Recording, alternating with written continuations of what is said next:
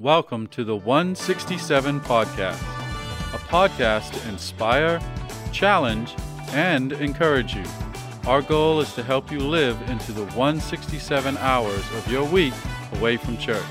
And now your host, Shannon Patterson. Well, hey, Porch Community, and welcome to episode 32 of the 167 Podcast. I'm Shannon Patterson, the lead pastor of the Porch Community Church, and I'm here with our media pastor, Josh Harrell. Hey, buddy. Hey, Shannon, how's it going? Yes, it's going really well. Good. I spent the week at the beach. Good, yeah. It was really wonderful. Was it? Yeah, it was great. Had a good Sweet. time. Family came down, over and down from Oklahoma, and some friends went over. Yeah. And we had a great time. It was a wonderful, just really chill. That's good. And you know, like the kids that are in the group that go, because we rent a house and a bunch of us are there, they're all older, so it's a lot easier to, I don't know, it's less stressful now that the kids are older. So And that's happened within the last, 2 years or so, right? Yeah, so it's a good time. And I look forward to it every year, and yeah. So yeah, it's good. It's good. Yeah, good. You good? So, you know, I would have to say, how are you? I'm sorry, before I jump in. I'm tired. Have you unpacked all the boxes from your move to your new home? No, because we're painting. Oh. So, we haven't hung anything on the walls because we're painting, and I am slow at painting because it is not fun. Is it like an echo chamber in your house because there's nothing on the walls? Yeah, no. No, because you got... Yeah, because we have furniture to break it up, but... Yeah. It's we have the dining room, which just has furniture and stuff that goes up on the walls, just kind of in there. And then we have one room that is called the box room because it just has boxes in it. It's going to be called the box room from now on. Yeah. Like, if this is your forever house, it's going to be the box room in 25 years. And then when we sell it, someone will go, and this is the box room. We don't know why. Well, I'm wondering, since you said all the things are in piled up in the dining room, where are you eating dinner every night? Because after Kara cooks your meal, and then you guys gather as a family around the table. You mean at the kitchen counter? We have a bar. We have a living room. Yeah. That's where our meals are. My dad built us a really sturdy table for a coffee table. Oh, yeah. I've seen that. It's nice. Yep. That could be like a weapon. Like, If if someone pick ever it breaks up. in your house, you just use that. If you could pick it up. Yeah, that's good. We digress. Yes. You know, I would have to say, this is where I almost was last night. And even when I texted you this morning at 6 something, I don't know what it was. Today could have totally been a coin flip day. Yeah. Because I had two sets of material for the podcast. And I just normally I'm like, let's go in this direction. And I wasn't sure. Instead of flipping the coin, I threw it to Josh, and he said, hey, let's go in this direction. I said, all right, great. So we've got material for down the road. So Yeah, we do. So, but today, in our continuation of answering these questions that people have posed to us through message, conversation, whatever, is this one. If you are a nerd alert of church history, you're going to love today. You're going to just be all in it. And, I have a question. And I Okay. probably should have asked you before we started. But are we able to provide links to things in our show notes? Or in, whenever you post? We can on Facebook, not on Instagram. Okay. Well, no, I meant on the actual podcast. Don't know. We've never tried. I know, huh? Well, what we'll do is we will Try it. find a place to post these couple of things, because I think they're worth taking a gander at. Yep. later They'll on. at least be on Facebook. Okay, there you go. So, again, see, something I should have maybe thrown at you. So, it's been a crazy day. So. It has. It's a crazy week. For sure. So, Wild Adventures was last night. Yep. Yeah, you guys were out there. And that was a long day. We got there 8 a.m. And you started packing up on Sunday, Tuesday? So I started breaking stuff down to take out there Monday morning after Stir Yeah. and Salt. Yeah. So when they did their thing on Sunday night, Monday morning, I just started unplugging things. Yeah. So, like, if someone needed to do something in the auditorium, like Monday- me, when I have a meeting with the community group leaders, you're like, hey, do you really need that thing up on? I was like, nope, I sure don't. because it's already unplugged. I surely don't. We have electronic means. I can send that to them in a text. Yep. So it takes about 2.5 full days of work to set up, and then and then you do the event. So you did the sound and everything for and visual Yeah. So for the concert. the church is helping Celebration. do lighting, sound, and video for this Is it event. they call it Love Big like Tyler? Love changes everything is kind of the tagline. Gotcha. And then the hashtag is Love Big Like Tyler. Okay. Right. And then so we're doing it in partnership with the production company I'm a part owner of. Okay. Because just to have enough people to It's have hands. it's a production. It's a full production. Yeah. It's about 3 trailers worth of equipment and then whatever I can fit in my pickup. Yes. Well, I am going to. I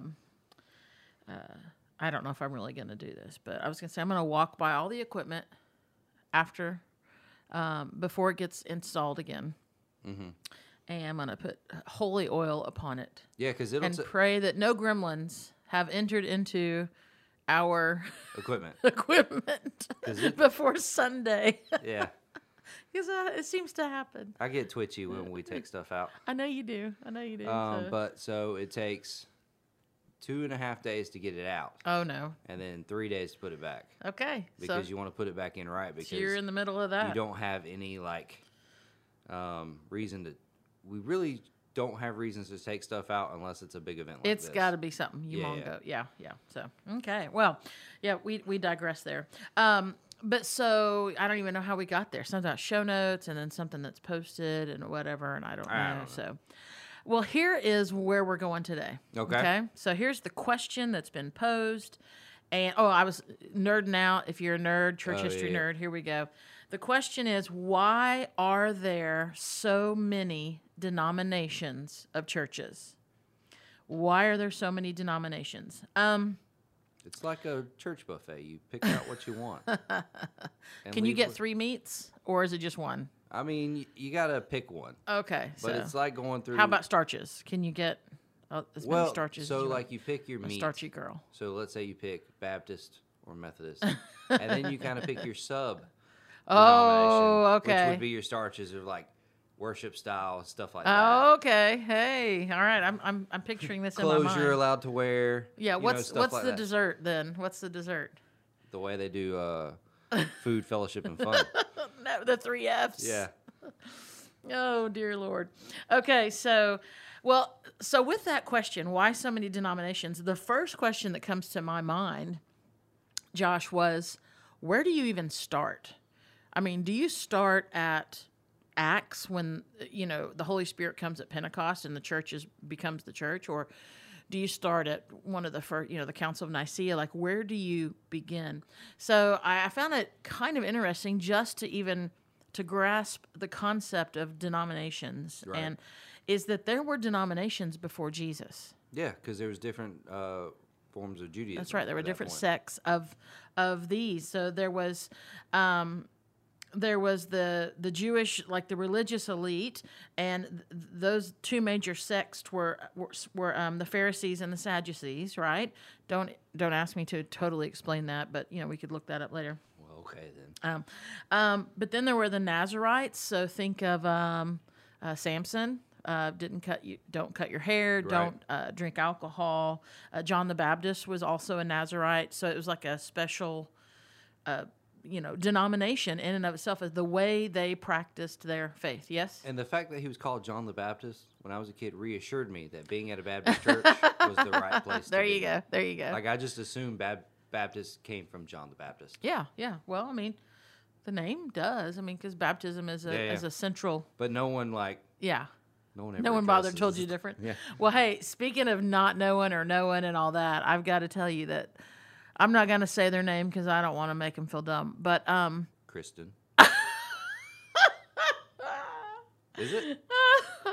I'm not saying names, but I got a text today of someone who had listened to the Calvinism and the Arminianism differences, comparisons podcast. I think that was episode 31. 31. So it was the last one. Okay, yeah, I can't keep track anymore.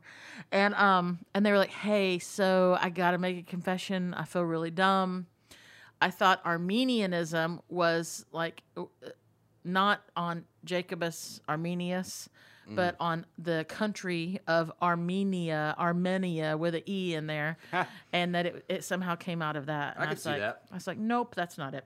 I can see that. I mean, people do it. Yeah, people don't really look into that, the history of that kind of stuff. So they it just happens. accept it as it is. Yeah.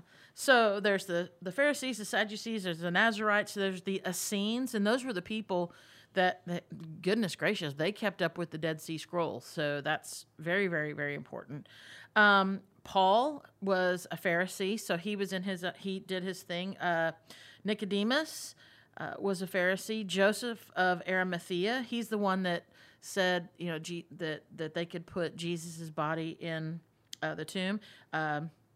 It doesn't tell us if he was a Pharisee or a Sadducee, but he was a member of one of those. So there's these different. At the time, they called them sects. SECTS might not come off right as in the audio. Yeah. So even before Jesus Christ came on the scene, there were multiple denominations of Judaism. Correct. And you fast forward to today, and there are still multiple denominations of Judaism. There are Reformed. There are Reformed Jews. Mm-hmm. There are conservative Jews. There are Orthodox Jews, and then there's a bunch of subgroups in there, like the buffet that you talk about. So with the denominations, really quickly, you see in the New Testament, of course, there's a list of churches all the time because they're in different towns. Right. In Galatia and Ephesus and Corinth and Thessaloniki and Philippi, all these places where there are churches, Colossae, all these places, Antioch, Athens, Berea. Yeah. And yes, those are books of the Bible because there were letters written to most of these churches. Yes, right. What's interesting about that, I found this interesting as I was doing some research on this, is that these churches were standalone churches. They weren't practicing a different way. And there's actually in 2021, there are non-denominational churches that would use the example of these New Testament churches as the reason for them not being in a denomination. They're like, look, these were standalone churches in Scripture, so why should we would call that congregationalist now. Yes. Even though they might still have a particular way of practicing their faith that you could categorize. Right. They would not say they're in a denomination. We'll get more into that later. It's almost like non-denom is a denom. Oh, well, yeah. Yeah. Exactly. So today, that's just a little bit of background. So even before Jesus, even before Christianity, there were denominations in some way, shape, or form. And when you think about it, I mean, we're human beings. We do want to collectively be together with others. We are naturally going to be drawn to people who think like us, who, that kind of stuff. And so in many ways, you could almost say there's denominations of a lot of things, not just denominations of churches. I mean, there's denominations of money, but there's like that term itself is the difference in, so. It's funny that denominations has really stuck with churches when there is like you could call restaurants have denominations on the type of food that they serve. Oh, yeah. It's basically a different word to say categories. Yeah, true. But true. We're so held up, we're so like polarized by the word denominations that it can pick up a negative connotation or it is your connotation. It's good or it's bad or exactly. It's yeah. So when we're just talking about denomination, it's just a category of the way they interpret certain things. Mm-hmm. And live those out and everything. Yep. Yeah. So today there are thousands of denominations. Just in Valdosta. There's Pentecostal, Presbyterian, Lutheran, Baptist, there's Apostolic, there's Methodist. I mean, the list really goes on, and you can almost find a lot of subgroups underneath those kind of main, of course, Catholic. Estimations show there are more than 200 denominations in the U.S. and about 45,000 globally. Oh, wow. Yeah, that's craziness. I Now, didn't realize. yeah, and then just to touch on this briefly before we really get into detail and kind of the origin of denominations and how really kind of family tree, if you think about it, how they've kind of grown from where it started. There are some denominations that publicly claim, or it's part of their stance in many ways, that their denomination is the one true and only denominations, and sadly all the others are misguided. Right. And I use the word publicly there on purpose because let's be honest, there's a lot of people that go to a lot of churches and they think, oh, we got it figured out. Oh, we're Methodists, we got it all figured out.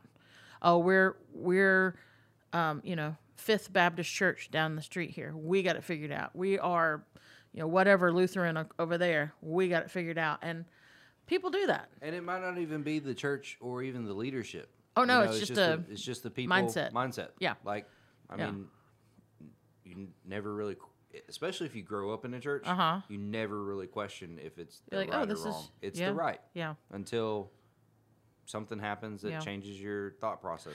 I watch a lot of documentaries and stuff about people who have that are interviewed that come out of either like hyper fundamentalism, whether it was like even like polygamy, right. Or cultish type organizations or behaviors or whatever, and it's just like to a person they will say, if they it was just what I knew. Yeah. And people like or Scientology, they'll be like, how did you? Why didn't you question this? Why didn't you get out? And it's like, this is what I've always known. Didn't know any better. This was normal to me. Yeah. So, and it's like, wow. So there's a couple, a number of Christian denominations say, all right, we're the one true and only, we're the one church that Jesus gave his authority to in the Great Commission. Because that's really kind of the starting point, go into all the world. And they're like, no, we're the ones. He told that to us. Catholics would say that. Yes. He said he was going to build the church on Peter, and Peter was our first pope, and boom, there you go. But Peter didn't declare himself pope, did he? No. It was like way after he was gone. Right. The Catholic Church claimed him as the first pope. Right. So there's the Catholic Church would make that claim. The Eastern Orthodox Church would make that claim, which was there was a great schism between those two, Catholic and Eastern Orthodox. There's the Oriental Orthodox, and then there's an Assyrian Church that claims this of the East, and they all say we are the one and only original church. We're so those are the ones that say they're the original. They were number one. I mean, we laugh at like when we say like First Baptist or First Methodist or something like that. They're like, no, we were first, Yeah. firsty. Like Nobody firster than us. They were churches before the United States was a thing. Yeah, I mean, way. Yeah. So and I'm looking at these denominations outside the Catholic Church. None of them have a presence in this area. In this area, Yeah. yes, yeah. There are definitely Orthodox churches in bigger cities, those kinds of things for sure. But I just find that interesting. I'd never heard of the Oriental Orthodox, but it makes sense that it probably was in in the Asian countries. I would think that that's not really like a cool name anymore, but if they own it, they own it. I mean, if it's theirs and they claim it, Yeah. It's kind of like I'm Choctaw, and like in our tribe, like we are Choctaw Indians. Like we claim the name Indians. Where some would be like, oh no, you're Native wrong. American. You can't And use it's that like, word. no, It's I not mean a the word. Choctaw are like kind of like the Florida State, the Seminoles. Yeah, People are like, oh, they shouldn't have it. But shoot, the Seminole tribe loves it. Yep. Like they totally support it, and they have like a Seminole tribes member is the one that gets to ride out on the horse and on the Throw the spear. I don't know all the details. I'm not a huge FSU fan, but Me I'm either. like, heck yeah, that's awesome. I don't know where I went with that. Okay, so Orientals. yeah. So today, Seventh-day Adventists make this claim that they are the ones, that they are the one true faith. So if you're not part of them, then you're not Now, really. They do have a presence in this area. They do. Yeah. Churches of Christ claim no denomination at all. Like, they are very particular about saying we are not part of a denomination because they do not adhere to creeds. Like the Nicene Creed or Apostles' Creed or anything like that might be said in a church. They're like, no, that's man-made. Like, we'll do the Lord's Prayer because Jesus gave us that. But if it's not in Scripture, we're not doing it. Right. All these things. So they would say they're like-minded, they draw, and they say we go all the way back to AD 33 at Pentecost. That's where we start. So, okay. So where did the Christian denominations come from? Usually, I would say from, when you look at history, Christian denominations usually begin because someone started asking questions, Josh. Yeah. Someone started going, hold on a minute. Why is the piano on that Why side? is Now, that's called a church split, and that is different. Sorry. But, no, Okay. actually, denominations have come from that, too. Yeah, yeah. So, We'll yeah. get into one in a little bit. Because we wanted blue carpet, Yep. and it's supposed to be red. Yep. So, Okay. Jesus didn't part the blue sea. Parted the Red Sea. I don't even know if that's a reason. Okay, so usually people start asking questions, like an individual asks questions, or a group of people start to go, what's going on here? Perhaps there was suppression going on in a group, and so people start going, oh, this isn't good. Maybe there was restriction. And then oftentimes those kinds of things led to revival. It was almost like you're not going to contain the Holy Spirit of God in the lives of people who are looking at the Word of God and saying, I believe I feel as if there's another way to express my faith, and it is not with whatever this organization is. Mm-hmm. And then a perfect example of suppression leading to revival was Martin Luther. For sure. And that's, exactly. Because one of the biggest... Now, we'll backtrack in a moment because I do want to touch on the great schism that happened between the Catholic Church and the Eastern Orthodox Church. But let's move along, and we're following the Catholic side of the family tree. Yeah. Because that's where the majority went. That's where all Protestants come from, is that side of the that's church. right. And so one of the biggest revivals in history was the Reformation. We get our word reform. That's of the 16th century. And that's when Martin Luther, a Catholic priest, nailed his 95 Theses to the doors of a church in Wittenberg, or as we would say, Wittenberg, in 1517. So he nailed them to the door. And not long after that, this new denomination started. And what they call themselves? Lutherans. Yeah. Because Martin Luther's. Yeah. But they came under this whole heading of the Protestant church, the Protestant movement.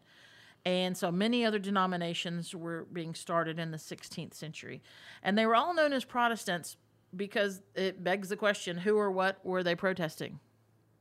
The Catholic Church. The Catholic Church. They were protesting the Catholic Church. They were protesting the practices of the church that they believed were really against, like, it didn't make sense. It didn't add up. There were definitely some activity going on that was not okay. They were practicing what's called indulgences, which is, oh, Josh, you lied and you took the Lord's name in vain. All right, you give me $50 and your sins are now absolved. We're square. Yeah. You and the big man are square. Exactly. So it was just like that's a really basic definition of. And then there was the whole Crusades and stuff like that.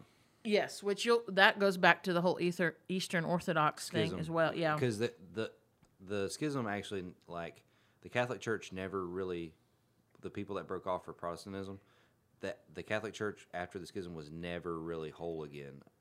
Yeah. In that moment, like, it was so far gone at that point. Yeah. This was foreshadowed for a while that it was coming. Yeah, and the Crusades were definitely an attempt to try to reel that back in. Yeah.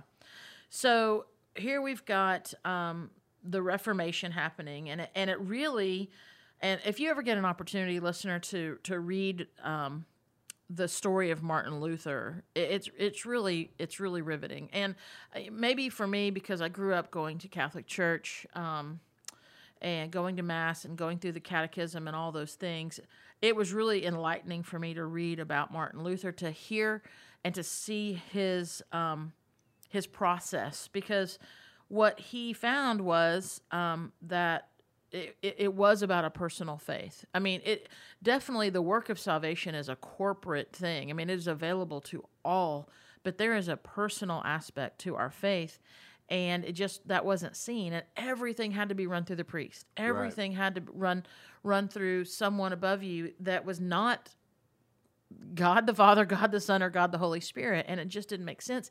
And the Word of God was not available to people. And the word that was available was in Latin. That was not the common language, but it was the common language of the Catholic Church. Yes. So there were so many restrictions to even knowing God's word. Mm-hmm. And so as Martin Luther began to study this, he saw this. And of course, and then the indulgences and he saw the grace of God as he studied this. And so he wrote his 95 Theses and went and nailed it to the church doors, which is just like, boom, shakalaka. Like, there you go. And also one of the reasons that this started happening was because the literacy rate of people was rapidly rising. Was it? Yeah. Yeah, okay. Because at one point, the priests were the people that were in, like, priesthood school were the ones who were taught how to read and write and stuff like that, because they had to That's where they were learning it, yeah. They had to deliver the gospel. But then as other people were learning to read and write outside of it, and they're like, but you're only going to give us the gospel in a language Latin. we Right. can't read? Right. That doesn't make any sense. Yeah. Yeah, I wasn't sure. That's a good point, because I knew that the literacy rate began to rise later, but I mean, it makes sense. I mean, if that's starting to be common and things are going to be more available. I wouldn't say common, but the upper echelon. Yeah. We're starting to have literacy. Yeah. Oh, that would make sense. As opposed to just the priesthood. So you're not talking about like the average villager. No, They're not going to have like the 500-pound Bible sitting on their coffee table. The movers and shakers could read and were wondering why they were being kept this information from. Yeah. Or they were just paying for indulgences and they didn't care. Either way. Exactly. So here is Luther and his followers, and they've claimed that, man, the Bible, not a church hierarchy, was the ultimate authority over people. That Scripture had authority, because the church was above Scripture. And that's one thing to keep in mind, that the church and the authority of the church was above Scripture. And Luther was like, I don't see this. That's not what I see. I don't see that quote anywhere. But and he said, and that includes priests, and that includes the Pope, and several other like ecclesiastical practices, all these things. Like, he was like, this is not the way. So not long. So after the theses go up to 95, I mean, I'm thinking, I don't even want to write one thesis. He wrote 95, but all right, good for you. Not long after the Reformation. The Reformation.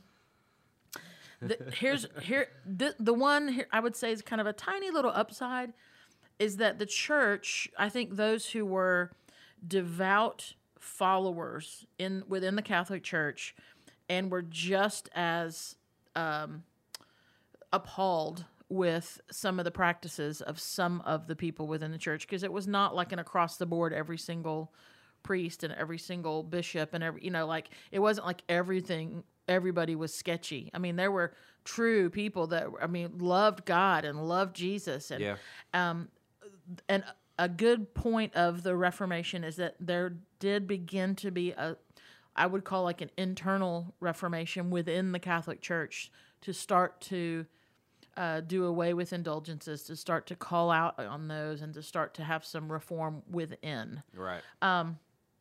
So initially there were just a few major Protestant groups, like the Lutherans, but ultimately the Reformation, what it did is it ushered in more Christian offshoots. So you can look at from, by the 17th century, the word, as we just talked about, the word denomination began to be used to describe religious offshoots. Like, no one was really using that term before.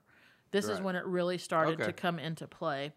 And Protestants had used Scripture to critique the Roman Catholic Church, claiming that any believer could read Scripture and have this personal relationship with God. But then this obvious problem emerges, Josh. Whose interpretation of Scripture is the right one? Oh, mine. Okay, good. Yeah. Right. I mean, and this is what we've been talking about in the podcast the Yeah. last couple of weeks. Is it John Calvin? Has he got it right, or is it Jacobus Arminius and John Wesley and whoever else? Is it Martin Luther or is right, it the Pope? Right. So, I mean, is it Joel Osteen? I mean, who knows? No. So, whose interpretation of Scripture is right? And as believers, and this is really important, I think, to the point you made a moment ago about the literacy and the availability of Scripture, the availability of, or even if they didn't, people weren't going out and buying Bibles, but now it's being taught to them in their language. Yes. And so they're starting to understand. And as believers started to read Scripture, understand Scripture, and look at, okay, well, how should we practice this baptism, and how should we carry out communion, these sacraments? Because this is how the church told us to do it. Does Scripture show a different way? And so churches would form and split based on just a myriad of biblical interpretations as they began to read the Bible. Ways of worship, the organizational structure, the hierarchy, who's in charge, who's not, who can be, who can't be, all these things. And from all of these different conversations, denominations began to be born. Right. And here's I found something late last night, and I want to direct our listeners to it. And if you can click on the link, because I think it'll give you the title, the YouTube one. But I found this a really good, slightly humorous, but really good explanation of church history from Jesus to the Great Schism, which is when the West and East and Europe and Asia split, and then forward a little bit. And what's the title of it? I think it's like 10-minute. Do you see the link in there, Josh? I see the link, but can you click on it? Yep, I'm clicking on it. All right. So we might have a quick second of that audio. In the video. Church history in 10 minutes. Church history in 10 minutes. It is animated. YouTube, go to Church History in 10 minutes. It's pretty good. It's got like this English lady, or maybe she's Irish. It's a great accent. And I encourage you to go just find that just for like a real basic like background from that. I found it really good. So, but here's where we put on your Nerd Alert glasses, because I want us to go down this road together. And I'm going to tell everyone up front, giving credit for this research to a group called ARDA, A-R-D-A, the Association of Religion Data Archives. This is why I was up so late last night. So, because I was reading Religion Data Archives. Isn't that fun? So it is. It really is, actually. So I want us to look at our Christian, well, like I've said, our family tree. Yeah. Right? So you start with, from what you could say quite easily, from Pentecost, for a period of many years, is what you just call the Apostolic Church. And the reason you call that is because it was led by the apostles. It was led by the people who had been with Jesus. I mean, this is like first generation leadership, people who had spent time with Jesus, who are now leading churches, which is where we get our letters to those churches I read earlier, right? That makes sense. So you've got them. And then begins the denominations in some way. And a lot of it in the beginning just has to do with geography.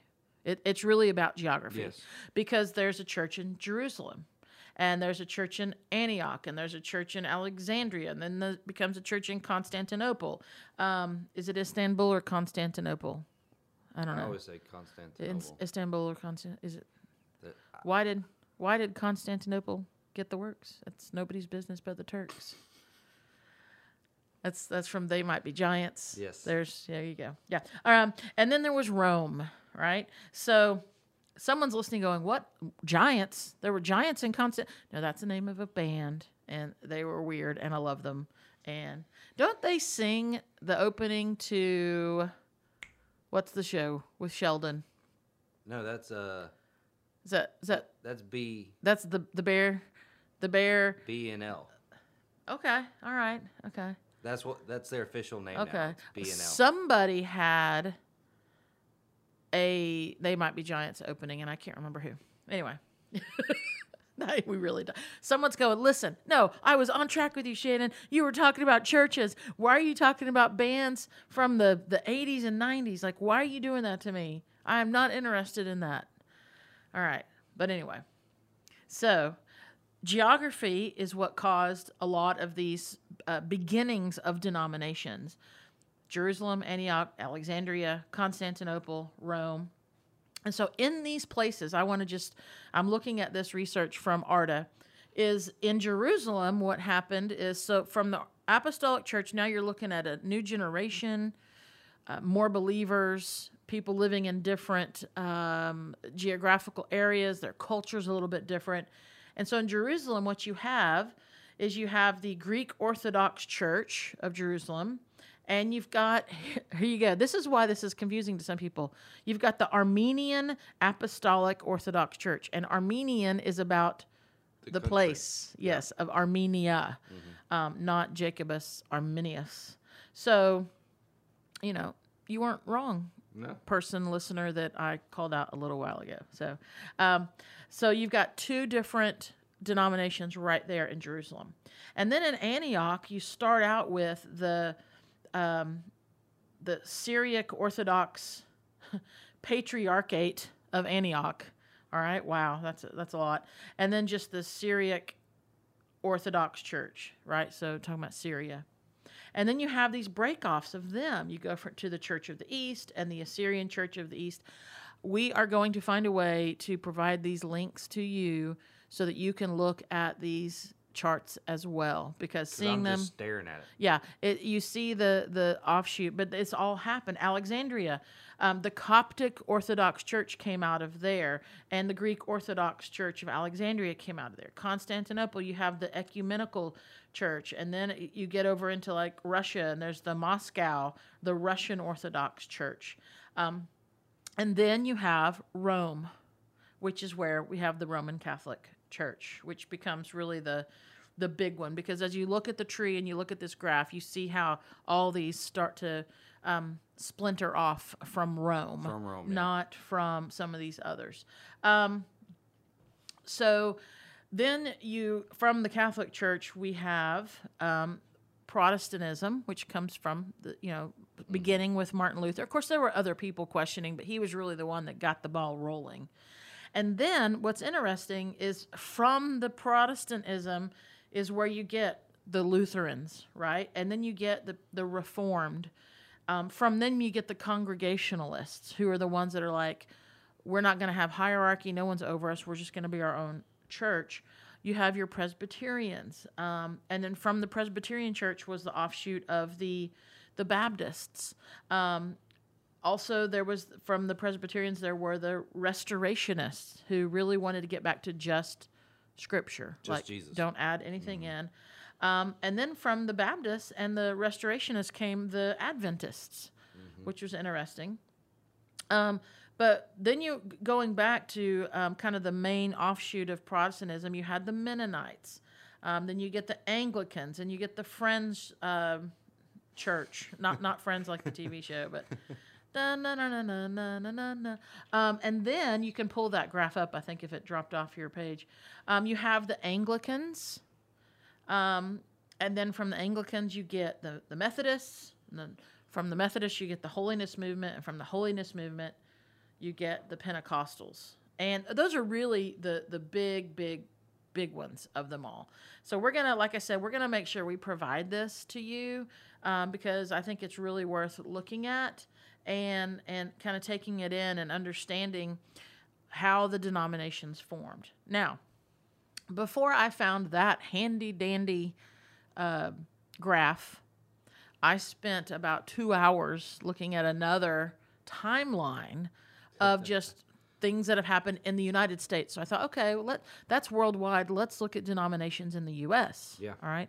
Did you find some information about They Might Be Giants? And now are you gonna? Did you ever find it? Not. Okay, don't not go that to a it. Not that a theme song. He kind of giggled, so I thought, oh, he found something good. But okay. They did the SpongeBob on Broadway. So Oh, okay. Well, there you go.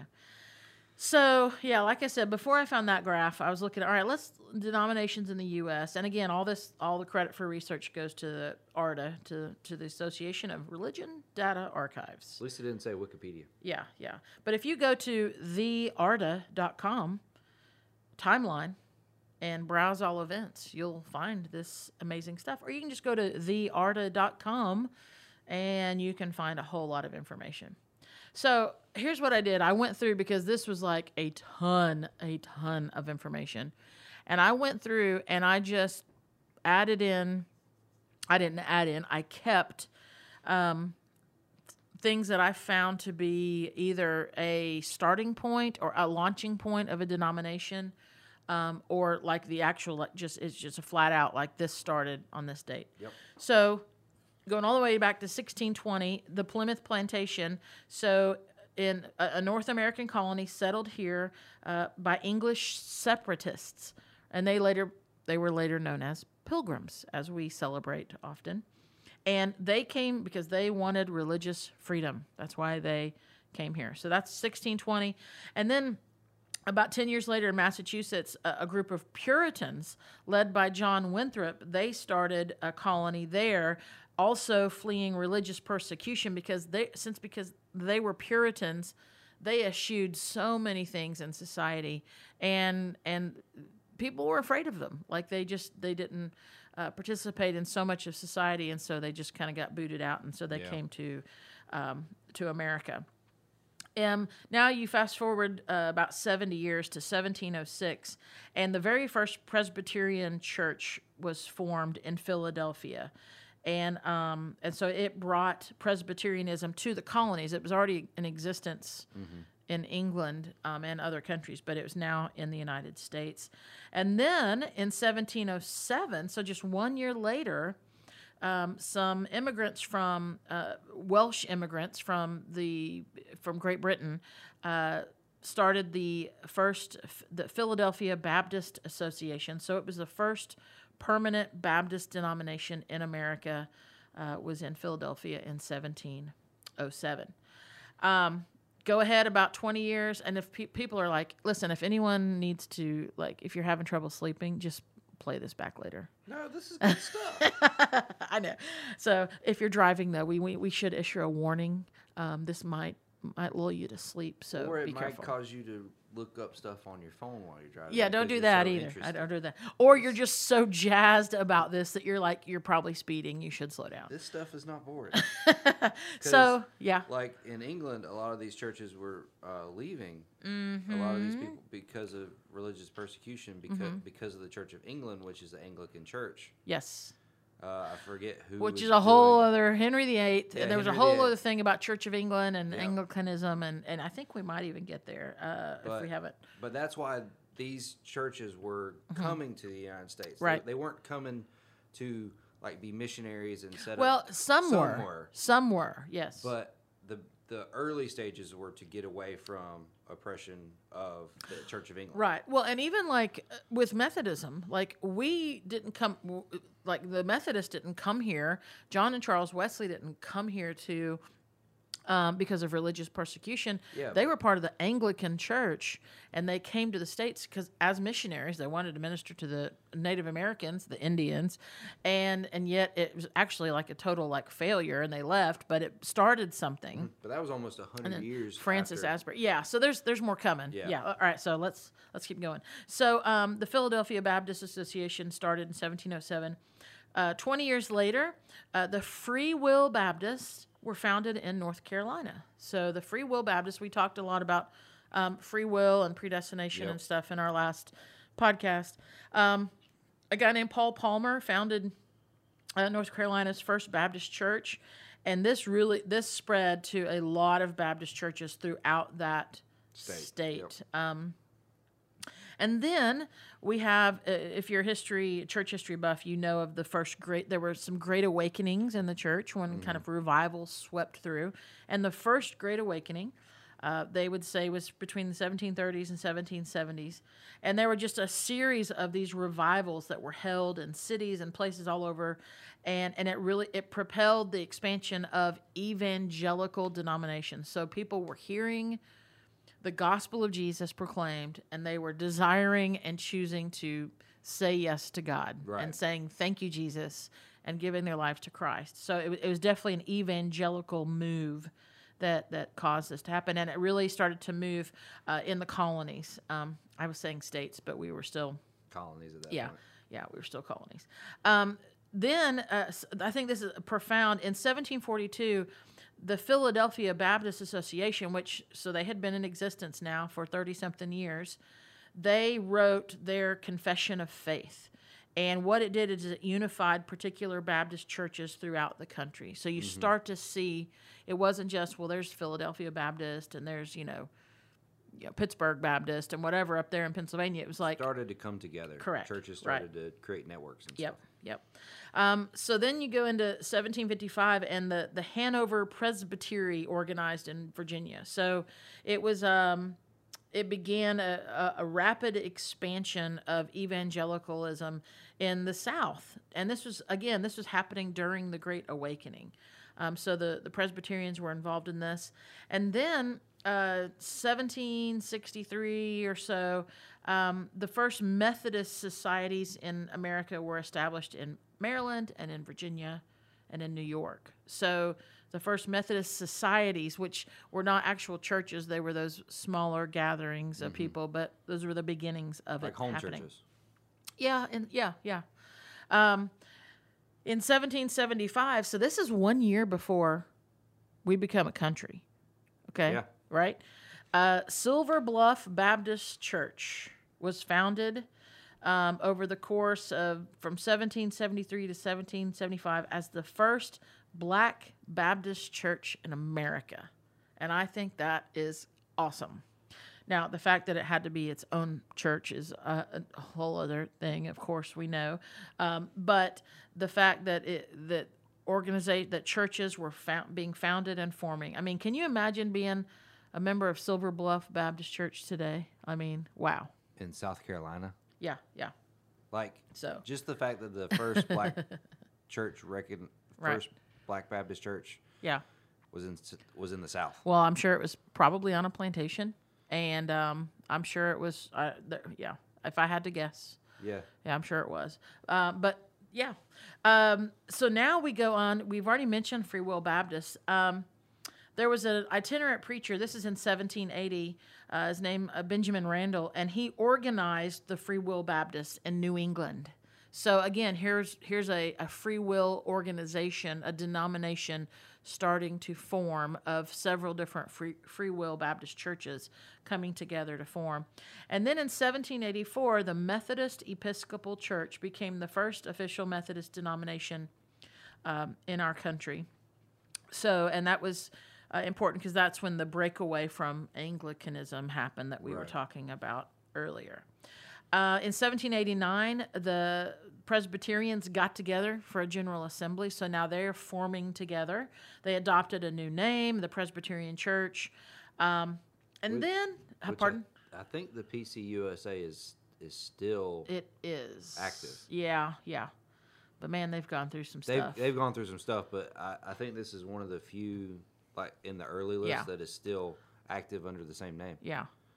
When you look at church history in the United States, between the Presbyterians and the Methodists, there was a lot of action. I would even say the Presbyterians there was a whole lot of stuff like going on. That there was coming back together and splitting up again. It was like a high school romance. Like, what's going on here? So the Second Great Awakening comes around towards the beginning from 1790 into the 1800s. And it's fueled by this an evangelical Protestant majority of people who were in antebellum America. So you're talking about the South, right? You're down here. Yeah. And giving rise to this new denominations. And along with it came the need for social reforms, because as the country grew, cities grew, the needs of the people grew. Yep. And you had poverty, you had children working in factories, you had certain people from different countries who were being treated unfairly and not paid well and taken advantage of. And so the need for social reforms was becoming more and more obvious. And initially the church handled those things. Yes. And the churches had societies that helped in those areas. I mean, the whole idea of Sunday school, as you and I know it today, was not. It was about literacy. Right. It was an opportunity to bring people to church on the one day that they didn't work. Right. And to teach them how to read and write. And this is all. The Second Great Awakening is honestly when the church started addressing slavery in the United States. Yes. So whether they took a stance on it one way or the other, but it started becoming a conversation on, well, what does our church believe? Yes. With this topic. Yes. And I'll remind everyone to go to the ARDA, so THEARDA.com, and look at the timeline of American churches, or I think that's how it's titled. And I'm just talking to you about denominations, but there's a ton of links and information on definitely the movement of what was happening with African Americans. Yes. And with leaders within the African American church, and just the country, and how you start to see all of this building up. So it was really, really interesting. So here comes the cousin of where we get our word United and United Methodist, Josh. In 1800, the Church of the United Brethren in Christ formed as a result of people were evangelizing these German immigrants. And it was the first, I found this was the first uniquely American denomination. So this was like, it wasn't connected to a former something in England or another country that brought over. This was the first, this is homegrown right here in the U.S. of A, but it happened among German immigrants. So I didn't know that. Yeah, pretty interesting. In 1807, the first African Presbyterian church was organized. In 1810, another Cumberland Presbytery formed as a response, and this is where you start to see offshoots of denominations because of differences, right? I mean, I'm sure there were some other minor ones, but this is the first big one. So in 1810, the Cumberland Presbytery formed as a response to the ordination and theological differences with the Presbyterian Church USA, the PCUSA. So they did not agree with each other, so an offshoot formed, the Cumberland Presbyterian Church. Right. Okay.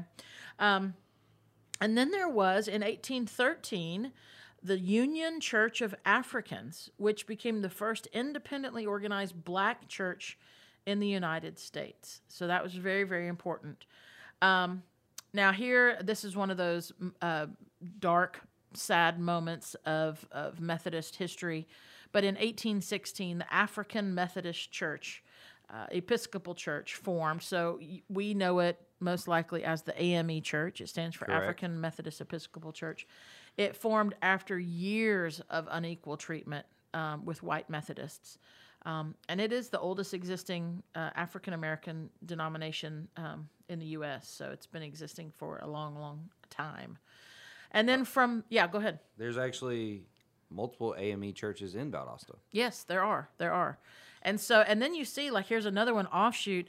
Then from the AME Church in 1816, in 1821, the AME Zion Church formed as a response, again, to racial discrimination and segregation. But that Zion is a separate word, and there's some teaching in there.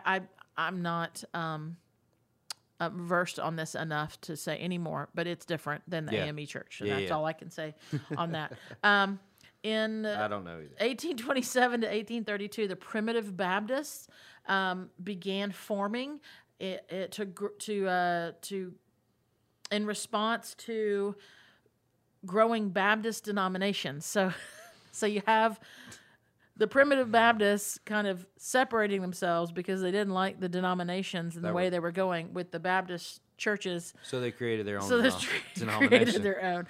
I mean, and that's not just a Baptist thing. That's a people thing. But yeah. The Oblate Sisters of Providence in Baltimore, Maryland in 1829 was the first Roman Catholic congregation founded by women of African descent. In 1829, I thought that was really, really interesting. That is. Yeah. Now, again, another embarrassing moment for the Methodist Church, but in 1845, the contentious issue of American slavery divided the Methodist Episcopal Church into northern and southern denominations, and so in 1845, the Methodist Episcopal Church, South was formed. Yeah.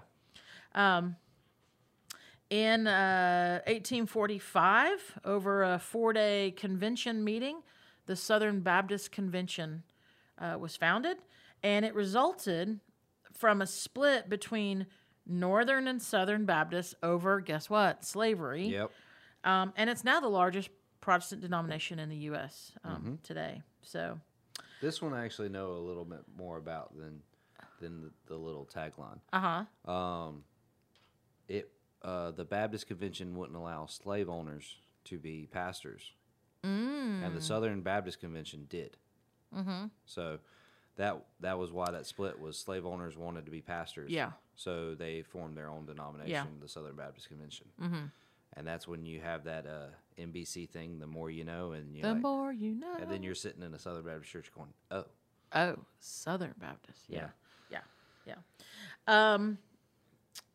But it's interesting that those happened the same year. The Methodist Episcopal Church South and the Southern Baptist Convention was founded the same year. It was happening. The year before. Yp. No, not the year before. Never mind. Several years before. Yeah, but it was brewing. Brewing. It was brewing. It was brewing. And so in 1852, the Congregational Methodist Church broke off from the Methodist Episcopal Church South over church governance disputes.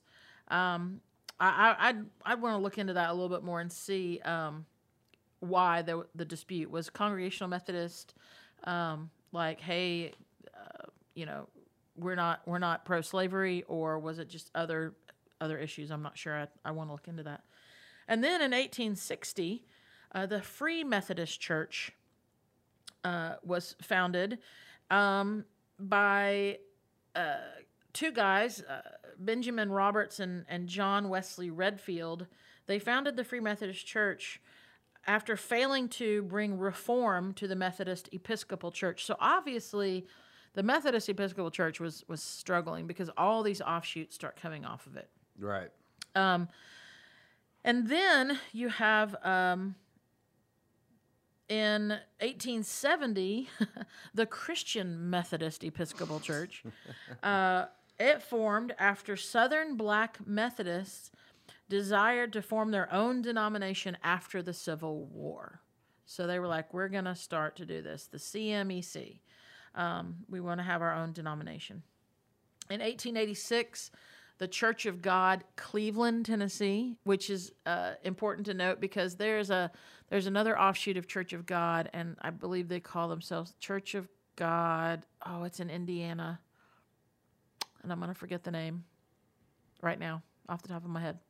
But it's an offshoot, and it's more. They're not the same, but they have they claim like their city based on. I believe a revival that took place in those places at that time. But anyway, 1886, Church of God, Cleveland, Tennessee was founded, and it's the oldest Pentecostal denomination in the United States. I actually have a friend that lives in Cleveland, Tennessee, and his dad is in the Church of God? Hierarchy of the Church of God, yeah. Yeah, wow. And I didn't know that until... Yeah. So, and then in 1897, the Church of God in Christ was formed in Mississippi, and it's the oldest and largest black Pentecostal body church in the United States. So you start to see here in the late 1880s, 1890s, into the 1900s, that charismatic expressions start to show up. I mean, there were the Quakers and the Shakers way back when, and they were called that for a reason. Yeah. But now it's kind of coming back around again. Yeah. And so you start to see this here with the Pentecostal churches. The Pilgrim Holiness Church in 1897 also formed, and it was originally a Methodist prayer group, but it grew into a denomination by the early 20th century, into the early 1900s. The Assemblies of God was founded in 1914 with a handful of Pentecostal ministers. They were there together in Hot Springs, Arkansas, and they made a denomination. And it's gone. I mean, it's all over the world now. Assemblies of God is huge, especially in other countries. Yeah. Huge. Yeah. Asia. I'm trying to think. South America, Central America, it's really large. In 1935, so we're starting to get a little closer to where we are today, the Free Will Baptist formed an association. There were two major branches of Free Will Baptist, and they joined together to form the National Association of Free Will Baptists. So offshoots, and then coming together, and all this. 1936, the Orthodox Presbyterian Church was founded. They were really discontented. They were a conservative group of Presbyterians, and they left the Presbyterian Church in the U.S. to form an Orthodox Presbyterian Church. So they were not pleased with the progressive direction that the Presbyterian Church was going at the time. Which, who knows what that means? Because it could have been, might consider it to be like totally and completely Orthodox today. I don't know. So when you say Orthodox, coming from the series Doxypraxy, yes, or what makes this, when they say they're attaching Orthodox to it, what changes? Like, what connotation does Orthodox add to this? Because it's one of those that this is the first time Orthodox has popped up in a really long time. Yeah. So it's significant that they added it. So in what year is this? Is 1930s? In the 20s, there was something called the Auburn Affirmation. And what it was is it denounced the practice of requiring Presbyterian ministers to affirm that they believed that Scripture it's infallible. So it was basically saying you can say that Scripture is whatever. It might be infallible, it might not be, but they wanted to let me read this. The Auburn Affirmation of 1924 denounced the practice of requiring Presbyterian ministers to affirm the infallibility of the Scriptures, the virgin birth, the bodily resurrection of Christ, the substitutionary atonement, and Christ's miracles. Whoa. Yeah, so that was a big deal. And so the Orthodox would say, oh, no. We agree with all those things, so we're going to go and go. We're gonna go take our ball. That's a and big go over statement. Here. Yeah, huge. So, very big. So in 1937, another group, the Bible Presbyterian Church, was the product of division between the traditionalists and the fundamentalists in the Orthodox Presbyterian Church. So, so now you've got your Orthodox Presbyterian, but then you've got your traditionalists and your fundamentalists. Okay. Yeah. So with that, you're talking about, really, really strict carrying out of. I kind of want to look at this too and see the details on this. The conservative dissidents who left the Presbyterian Church to form the Orthodox Church, they were united by their opposition to the liberal theology that was going on. But once they're on their own, controversies emerged over the eschatology and the consumption of alcohol. Most of the traditional Presbyterians were opposed to like an official ban on the use of alcohol, while the fundamental group they supported prohibition. So a lot of this was around the prohibition era. The time, yeah. And then just there were other issues that were going on.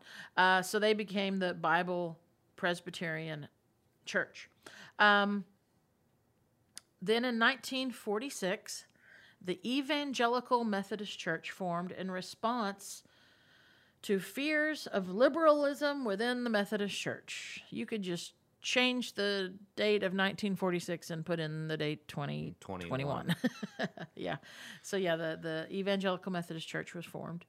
In 1950, the Bible Baptist Fellowship formed after a split in 1950, with Baptist leader Frank Norris, and it became the largest association, an association of independent Baptists.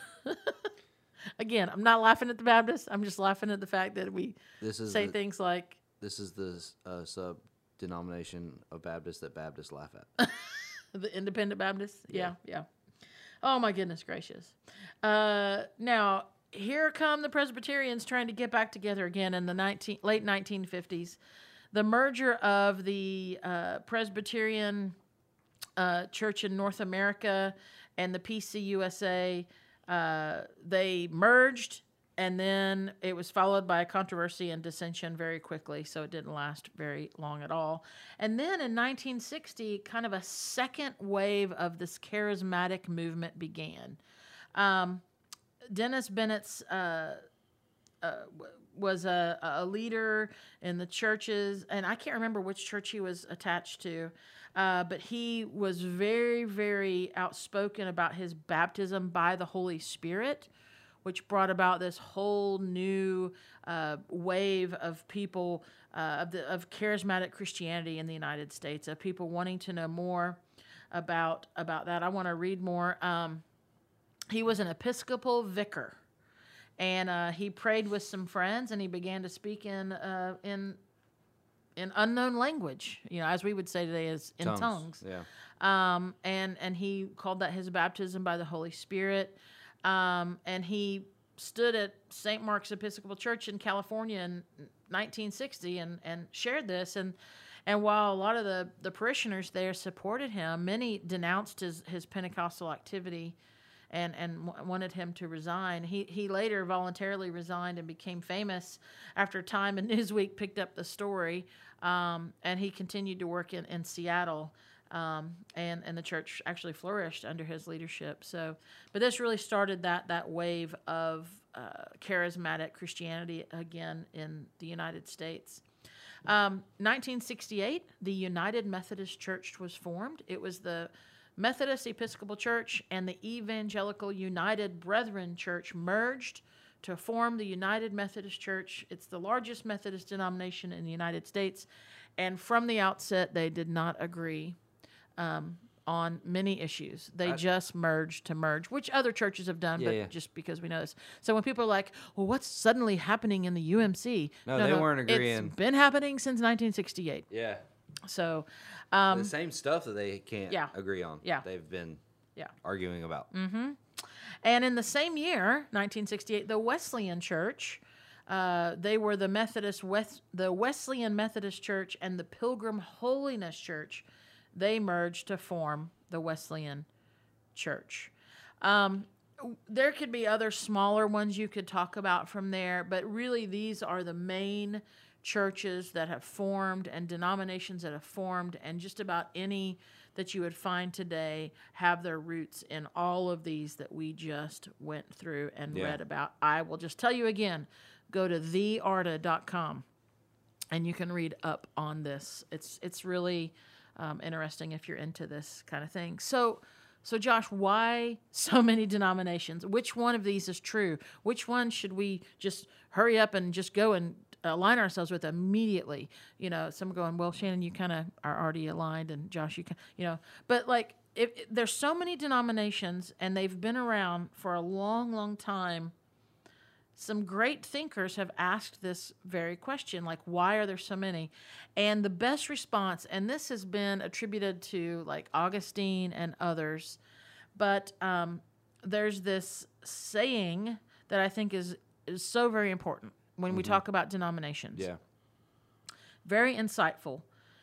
In essentials, unity, the inerrancy of Scripture. Right.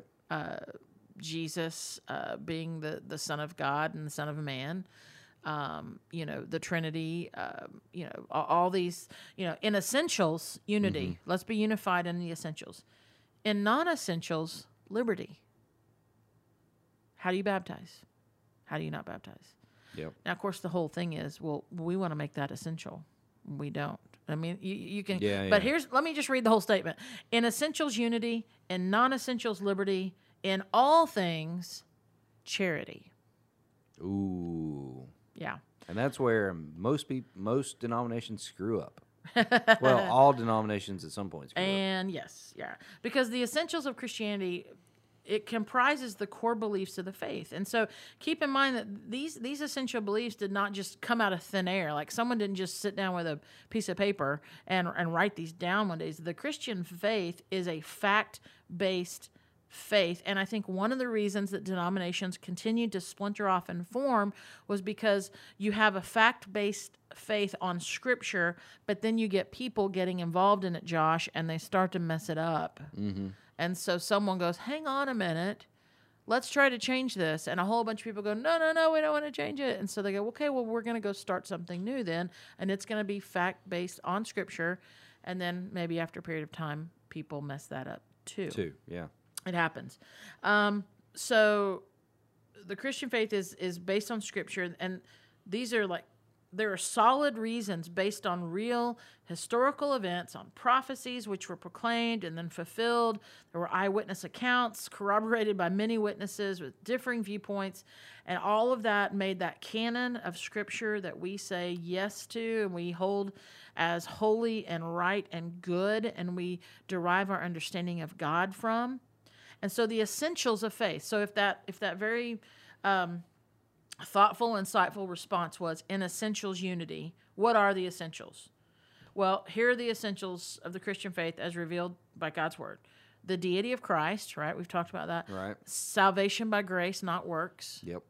Salvation through Jesus alone, Yep. no one else.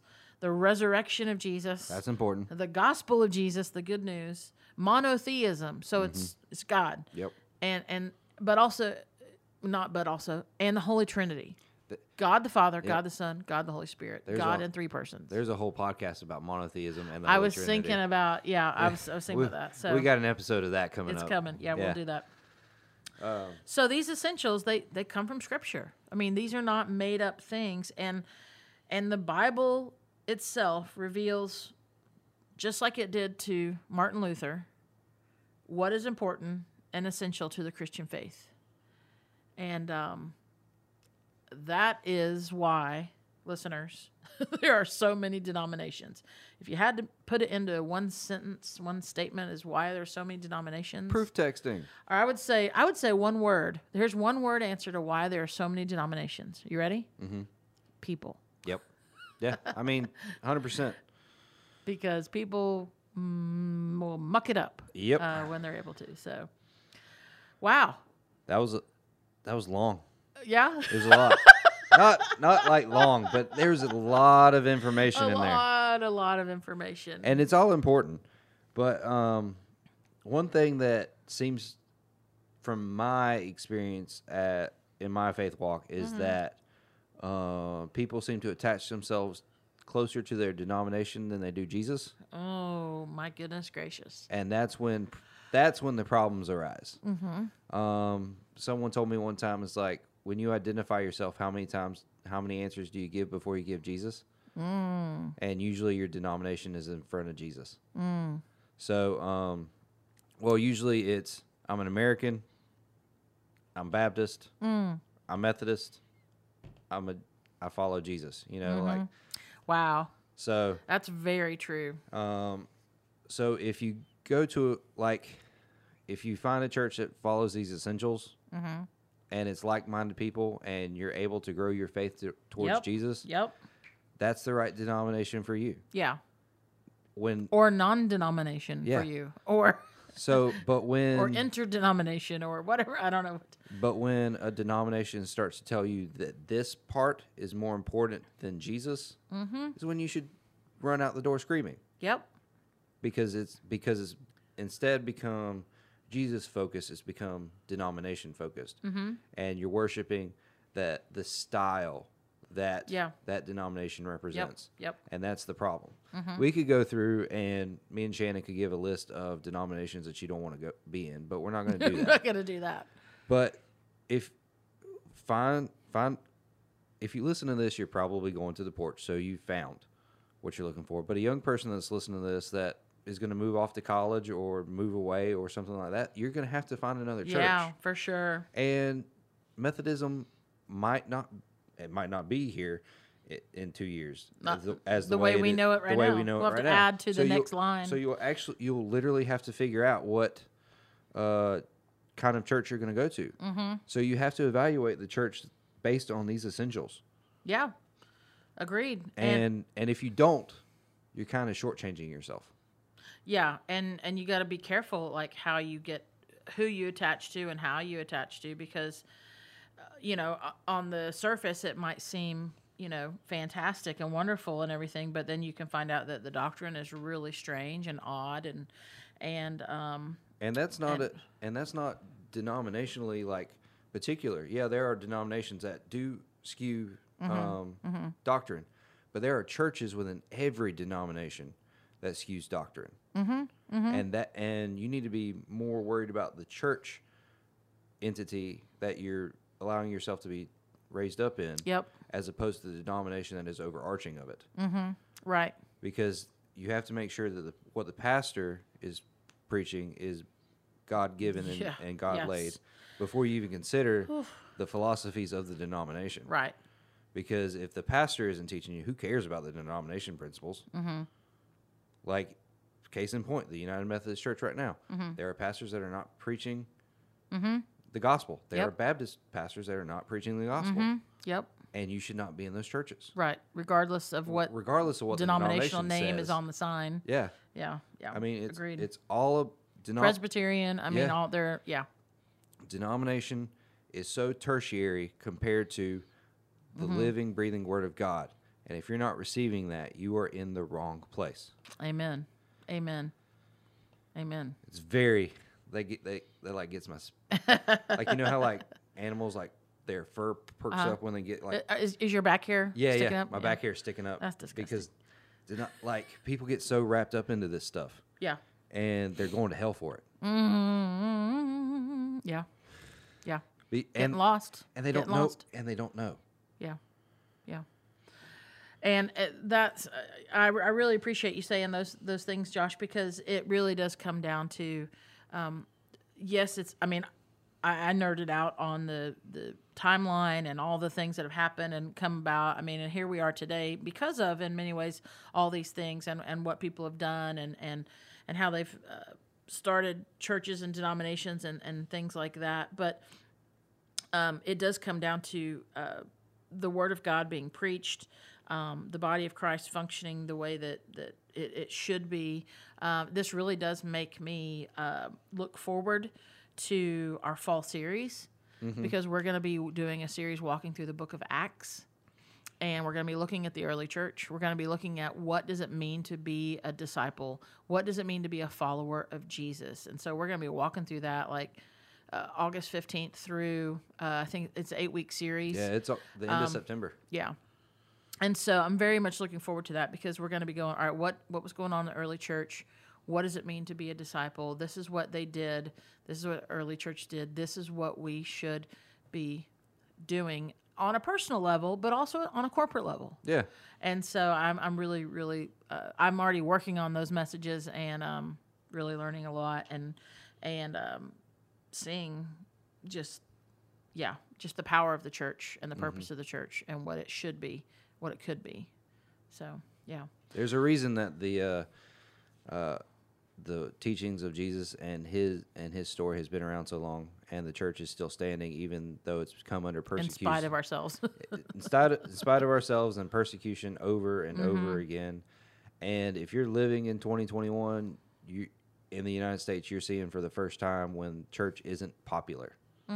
Yeah, I mean, you look at all the statistics, and it's like, I mean, I guess it's been the last couple of years where we haven't been majority would call themselves Christian. Yeah, I would say in the past 10 years, it's really hit the Bible Belt.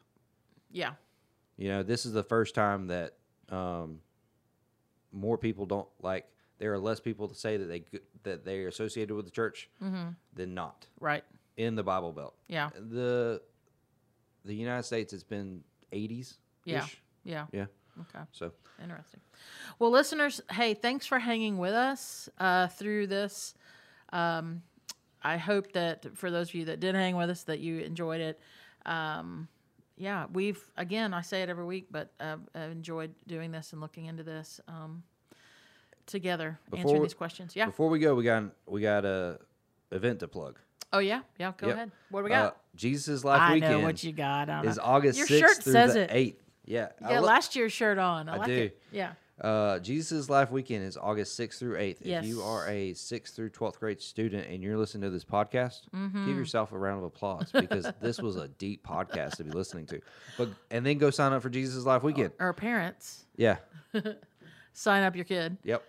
It's an amazing weekend. I mean, you will hear us talk about it. We talk about it. Sometimes I think we might need to stop and remember. Some people don't know what it is, but it is a huge weekend. We purposely plan this thing to happen at the beginning of the school year. It's an outstanding weekend of teaching and prayer and worship. And yeah, we have fun. Conversation that's deep, that's real, which I believe students are looking for. There's enough, shallow, stuff out there. They want depth. Yeah. They want something important. And we provide this weekend for that to happen. And I think one of the most powerful parts, besides the opportunity for a student to say yes to Jesus, is for them to build relationships with other people who are on this journey too. Yeah. And to see that, hey, there are other people that have these questions, there are other people that have these struggles, there are other people that want something more out of their life. And so it's just going to be an amazing weekend, August 6th through 8th. You can go to theporchcc.com. Click on the events tab. And it'll Sign take up. You right there. Sign up now because we will have a cap. So if you're thinking about it, you be thinking about signing up because we'll have to cap it at some point. Yeah. Here very soon. Registration will probably be closed a week before. Yeah. Yeah. So get on that for sure. Porch Community, we thank you so much for hanging with us and supporting us and encouraging us. And we look forward to spending time with you again on episode 33. Yep. And hopefully we'll see you on Sunday as well. All right. So you guys have a great week. See you. Bye. Bye.